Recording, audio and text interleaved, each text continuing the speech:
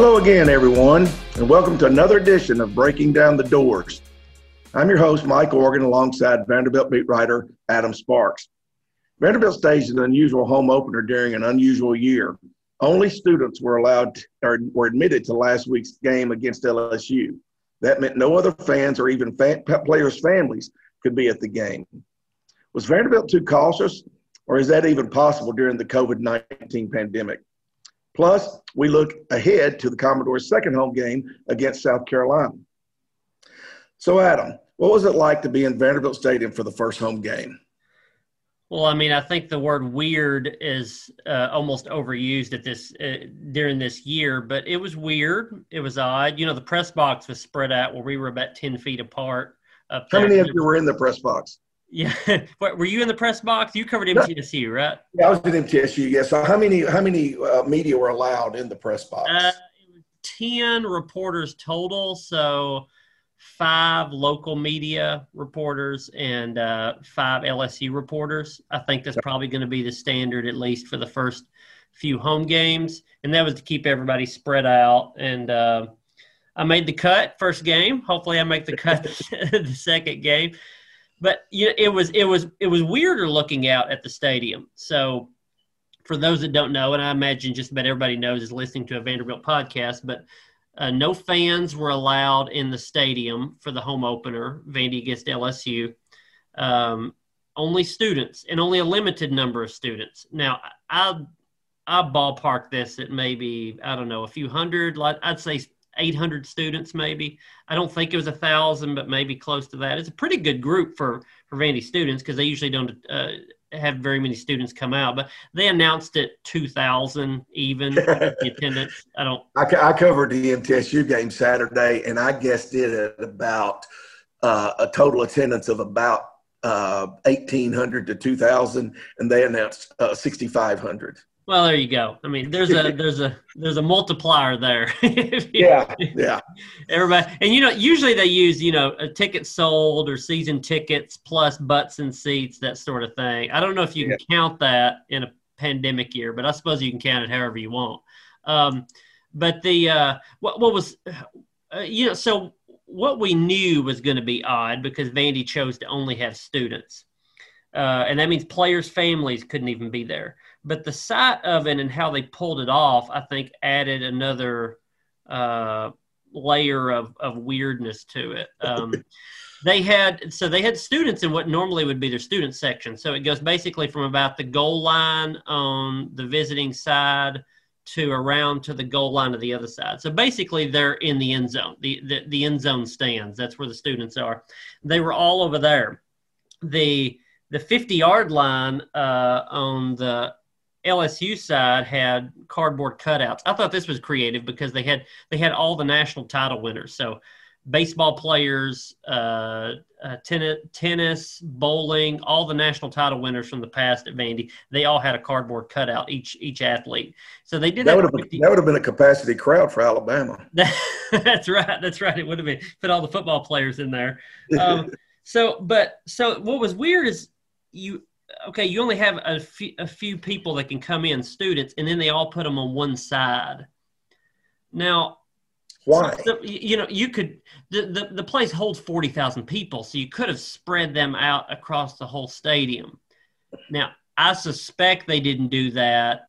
Number one, because they didn't want them, near the players. If you have them behind the benches, you're potentially putting them close to LSU and Vanderbilt players. Of course, you could rid that, but just by saying nobody within the first 10 rows. Maybe they just did it because that's what they're familiar with, to keep everybody in the student section because it's only students.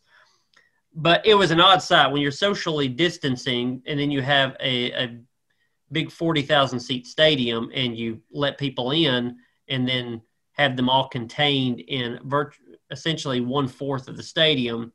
It was a weird look. So kind of the question we're asking in this podcast, were they too restrictive? Did they go a little too far? I'll say I don't know that I'm prepared to say that Vandy was too cautious. Number one, it's a private school. Nobody knows 100% how to handle COVID. So it's kind of hard to say somebody is too cautious. 6 months from now, we may know something that we don't know now about what indicates what was or wasn't too cautious. I will say this. I'll say they were slightly too cautious in that I thought they should have let players' families in the stadium. I mean, Mike, you were covering another game, but when I told you no fans, it seemed like you weren't shocked. But when I told you no players' families in the game, that was a little bit surprising, right?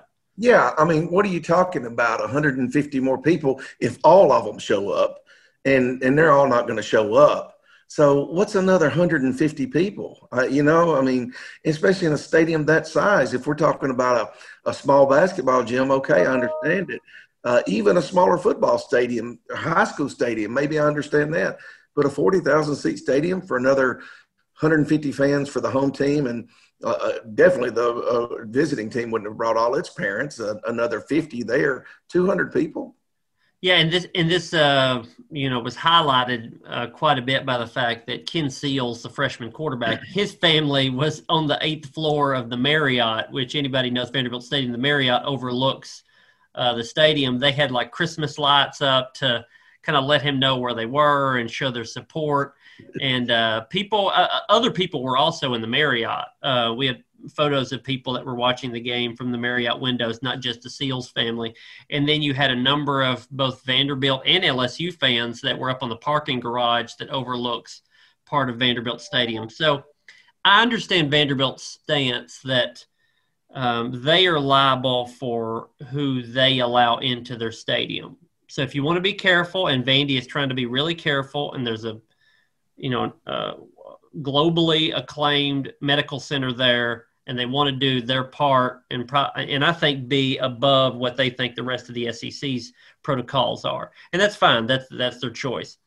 But the idea of not letting players' families in, I thought was kind of a half step too far, especially when I saw how they arranged it. Like I mentioned before, they have students all on 1/4 of the stadium will open up a gate on the other side of the stadium and let 100, 200, whatever parents in, and have them sit on the opposite end zone. Yeah. They are, I'm told this, Mike, this is a source told me that from one end zone to the other end zone is 100 yards. That's what, that's what a source told me. In end zones, you're even more than that, right? So you can socially. That's more than 6 feet, correct? That's right. That's more than 6. It's more than 10. It's more than 30. I thought that's something they could do. As we record this, Vandy has not made any changes to its policy for this Saturday South Carolina game. How much blowback have you heard, Adam, from opposing teams, fan base or teams or within the program that they can't come to these games because they can come to every other SEC game? There's a reasonable amount of understanding, I think, with a lot of this. I think opposing fan bases, kind of from what I've seen on social media and elsewhere, there's more of a confusion.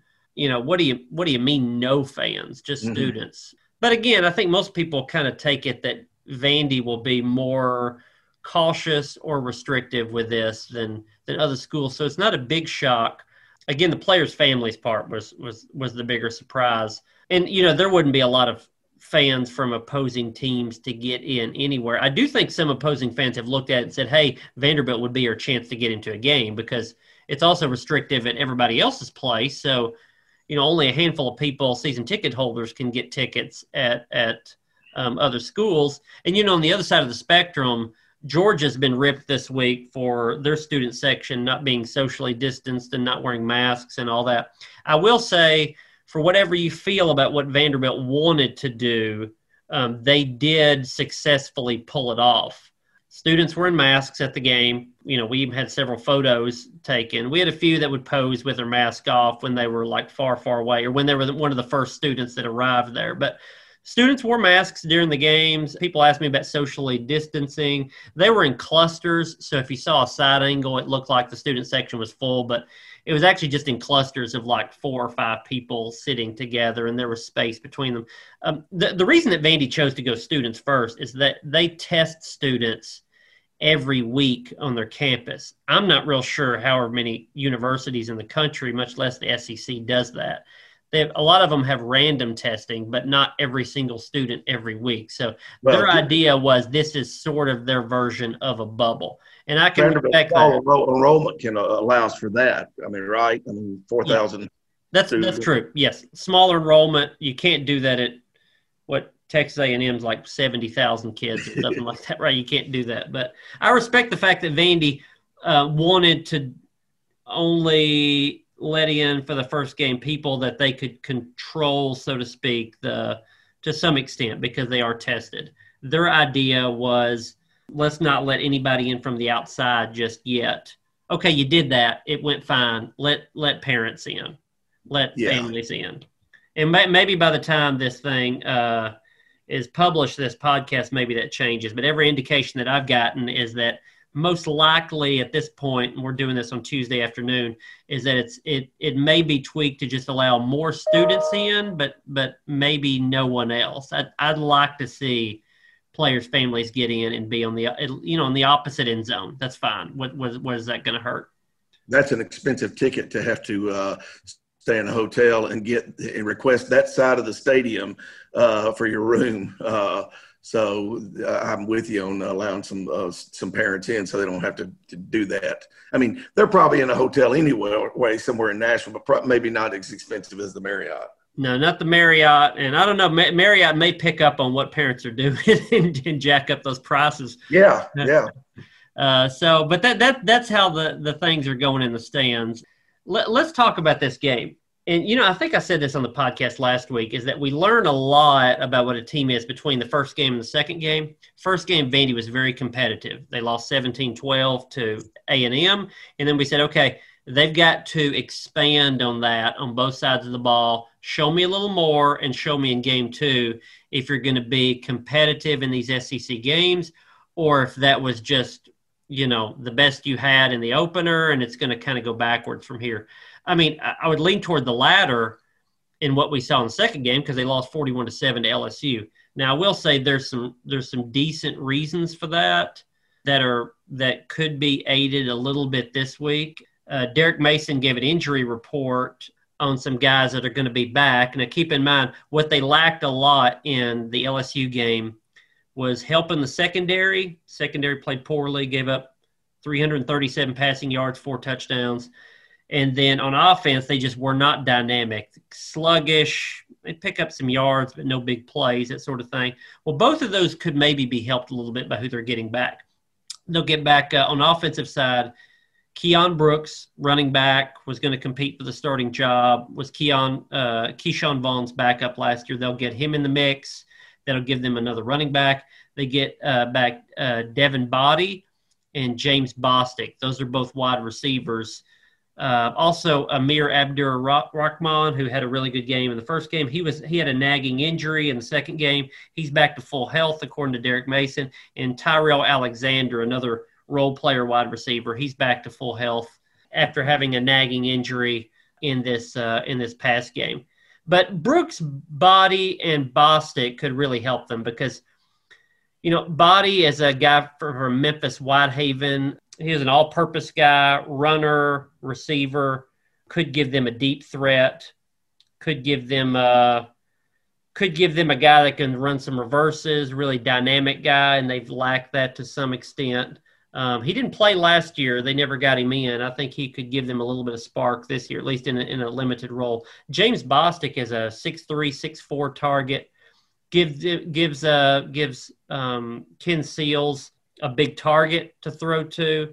They could use a lot of help in the receiving core just because they need more bodies, and they need to be able to allow Todd Fitch, the offensive coordinator, to have more personnel packages and be able to stretch that a little bit. And getting back to those guys, I think, will help a bunch on offense. I listened to Derek Mason's press conference this morning, and just on what you just said, as much as getting those guys back as key players, he talked about the depth that he thought it really hurt the latter stages of the game Saturday when their players started to wear down, and of course LSU's can go to the the 2s and the 3s. Yeah, they're just. I mean, it's two different problems there. It's the depth of guys getting worn down in the second half, just having a a thin depth chart.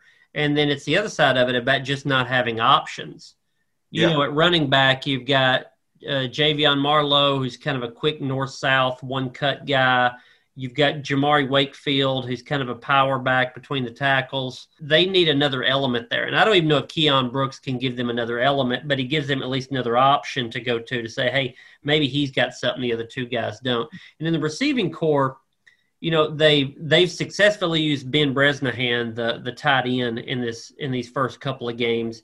But they've had to go, I think, a little heavier tight end and dig not so deep into the receiving core because they just haven't had the options. One thing Todd Fitch loved to do at Louisiana Tech is that he loved to use a lot of different personnel packages and be able to put guys in different spots with smaller roles but more guys. And by getting Body on the field and getting Bostic back out there, it gives him at least more options to where he's not limited. I think that could help them offensively. Defensively, Brendan Harris, a safety who was one of their better defensive backs last year, is fourth on the team in tackles. He has not played yet this year because of an injury. And Jalen Mahoney, a corner, played in the first game, had a fumble recovery, had a pass breakup. He was out this last game because of an injury. They're both back this game.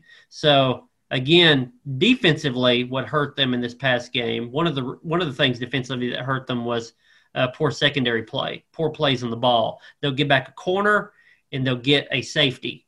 And with those two guys, they're going to have a little more depth on that side of the ball. And this is well timed because South Carolina is a 12-point favorite in this one, but they're not world beaters. They're 0-2. They played Florida a good half. They played Tennessee, a pretty tight game, had a chance to win that one. But South Carolina is gettable if Vandy plays really well. But really well hasn't happened in a full game yet. The closest Vandy got was in that opener when they had probably a good half, maybe three quarters. Yeah, I was going to ask you about that because I didn't get to see the LSU game except for probably the last quarter and a half. Was there ever a point where you thought Vanderbilt could win the game at any point in the first quarter? Did you think they could hang with LSU at any point, maybe into the second quarter? Yeah, there was a chance there. Vandy was down 14, I think it was, in the second quarter. They had already had a little bit of success on offense. They had a touchdown drive. They had a couple of good stops on defense. They had flipped field position. And then they were driving at the end of the first half to a chance, I think, to cut it to 7 if they would have scored a touchdown. Couldn't punch it in, had a couple of mistakes, and then had a field goal, which would have cut it, I think, to 10, and missed a 22-yard field goal, which, even at a bad angle, you cannot miss a chip shot like that. Pearson Cook is their kicker. He's 1 for 3 right now. Derek Mason said today that Javin Rice, their other kicker, to this point is not going to get a chance. They're going to stick with Cook. They think his fundamentals, his footwork, and his form need to be cleaned up a little bit, but they like his potential. But you can't miss a 22-yard field goal. At that point, I thought if they would have gotten a touchdown out of that drive late in the second quarter, they were going to hang for a while, at least well into the third quarter. You get an opportunity like that and don't cash in, especially with a touchdown, it's just not going to happen for you. I like how they competed for about a half. They just didn't have it. They've got to find more options on offense. The kind of plodding along, and I wrote about this week in the Tennessee, and the plodding along ground game of 3 yards, 4 yards, hope to convert. Maybe you do convert another 3 yards. That'll get you so far. It'll certainly get you time of possession, which has been a big positive in the first 2 games. They've been really good time of possession. They've been pretty good on third down. They've extended drives. They could not do that last year. There were a lot of 3-and-outs last year. But at some point, you've got to have big plays, and you've got to get some chunks, and you've got to score touchdowns. You can't. That would work 80 years ago, when you're trying to play for field position and you're in a punting game, in helmetless face maskless games. That's not going to work in the SEC, and it's not going to work against South Carolina. That's got a reasonably decent offense. They'll score some points. Yeah, and to the other extreme, though, in the second half, Vanderbilt is fortunate enough to stop LSU twice on its first two drives. It could have been worse, a lot worse than it was, if those had resulted in touchdowns. It would have gotten out of hand a whole lot quicker than it did. Yeah, I mean, Vandy's kind of they're on a razor's edge right now of which way they can go. We see they're good and we see they're bad right now. And I often do this with Vanderbilt early in the season because at this point we've seen a little bit of good and quite a bit of bad. They have an offense that if they can find a couple of playmakers, if those guys are even on the roster, maybe that's Keon Brooks, maybe that's Devin Body, or maybe that's just other guys stepping up in a larger role. If they have those guys on offense, there's the potential for this to be a solid offense. Ken Seals, the quarterback, is growing steadily. He's got to cut down on red zone mistakes, but I think there's potential there. Offensive line has been better than I thought it'd be. They've just got to have some dynamic plays. If they get that, they're a decent offense. If they don't get that, this is what they were last year, which is an offense that's just not going to score double digits some games, and you're not going to beat anybody. The razor's edge on the defensive side is that there's a couple of guys, Dayo Odengbo and Andre Mintz, that are legitimate high-end SEC pass rushers, potentially. They've got to be better in the secondary. They got to be better tackling. They were good in the first game. They were bad in the second game. They've got to be consistent on that side of the ball and a lot of the fundamental things. And it's a lot of boxes that have to be checked. And if you can check, 10 out of 10 of those boxes, they're going to win a couple of games by midseason. If you check 7 of those 10 boxes, you have a chance to win a game. If you're not checking that many, then you're going to get blown out like they were Saturday, and they're going to get beat by double digits by South Carolina. They've got a small margin for error, and they've got to hit on all these things. All right, speaking of South Carolina, Gamecocks have won 11 straight over Vanderbilt. What's your prediction for this Saturday? It's a 12-point line at this point, South Carolina. I was telling you before we went on the podcast, I may pick Vandy to win. Now, I am backing up from that because I love history in all aspects of my life. And the fact that South Carolina has won 11 straight with different coaches against different coaches. I mean, they beat Bobby Johnson. They beat James Franklin. They beat Derek Mason. Will Muschamp's got a 7-1 record at 2 different schools against Vandy. History tells me South Carolina is going to win this one also. That being said, I feel good about Vandy right now and what they're going to do. I see a bounce-back performance. I'm just not picking them to bounce back far enough to win. So I think Vandy covers. I think Vandy's got a chance to win this one. But I'm going to pick South Carolina 27, Vandy 24. So the Gamecocks win by field goal. Okay. Well, and I'm like you. I think this is a winnable game for Vanderbilt. But I also think that South Carolina is very hungry because of your assessment when you talked about it, and you talked about what they had done in the first 2 games, which has left them extremely hungry and at a point of desperation. They need this win. A loss this week does it for South Carolina for their season. Of course, it does it for Vanderbilt too, but Vanderbilt's more used to it than South Carolina. I'm going to play it safe too, but not quite as safe as you. I'm going to take South Carolina 24-14. Okay, that does it for this edition of Breaking Down the Doors. We hope you'll subscribe to Tennessean.com if you haven't already, and remember to subscribe to this podcast on iTunes, Google Play, or wherever you get your podcasts. And drop us a review and a rating while you're at it. For Adam Sparks, I'm Mike Organ. Thank you for listening.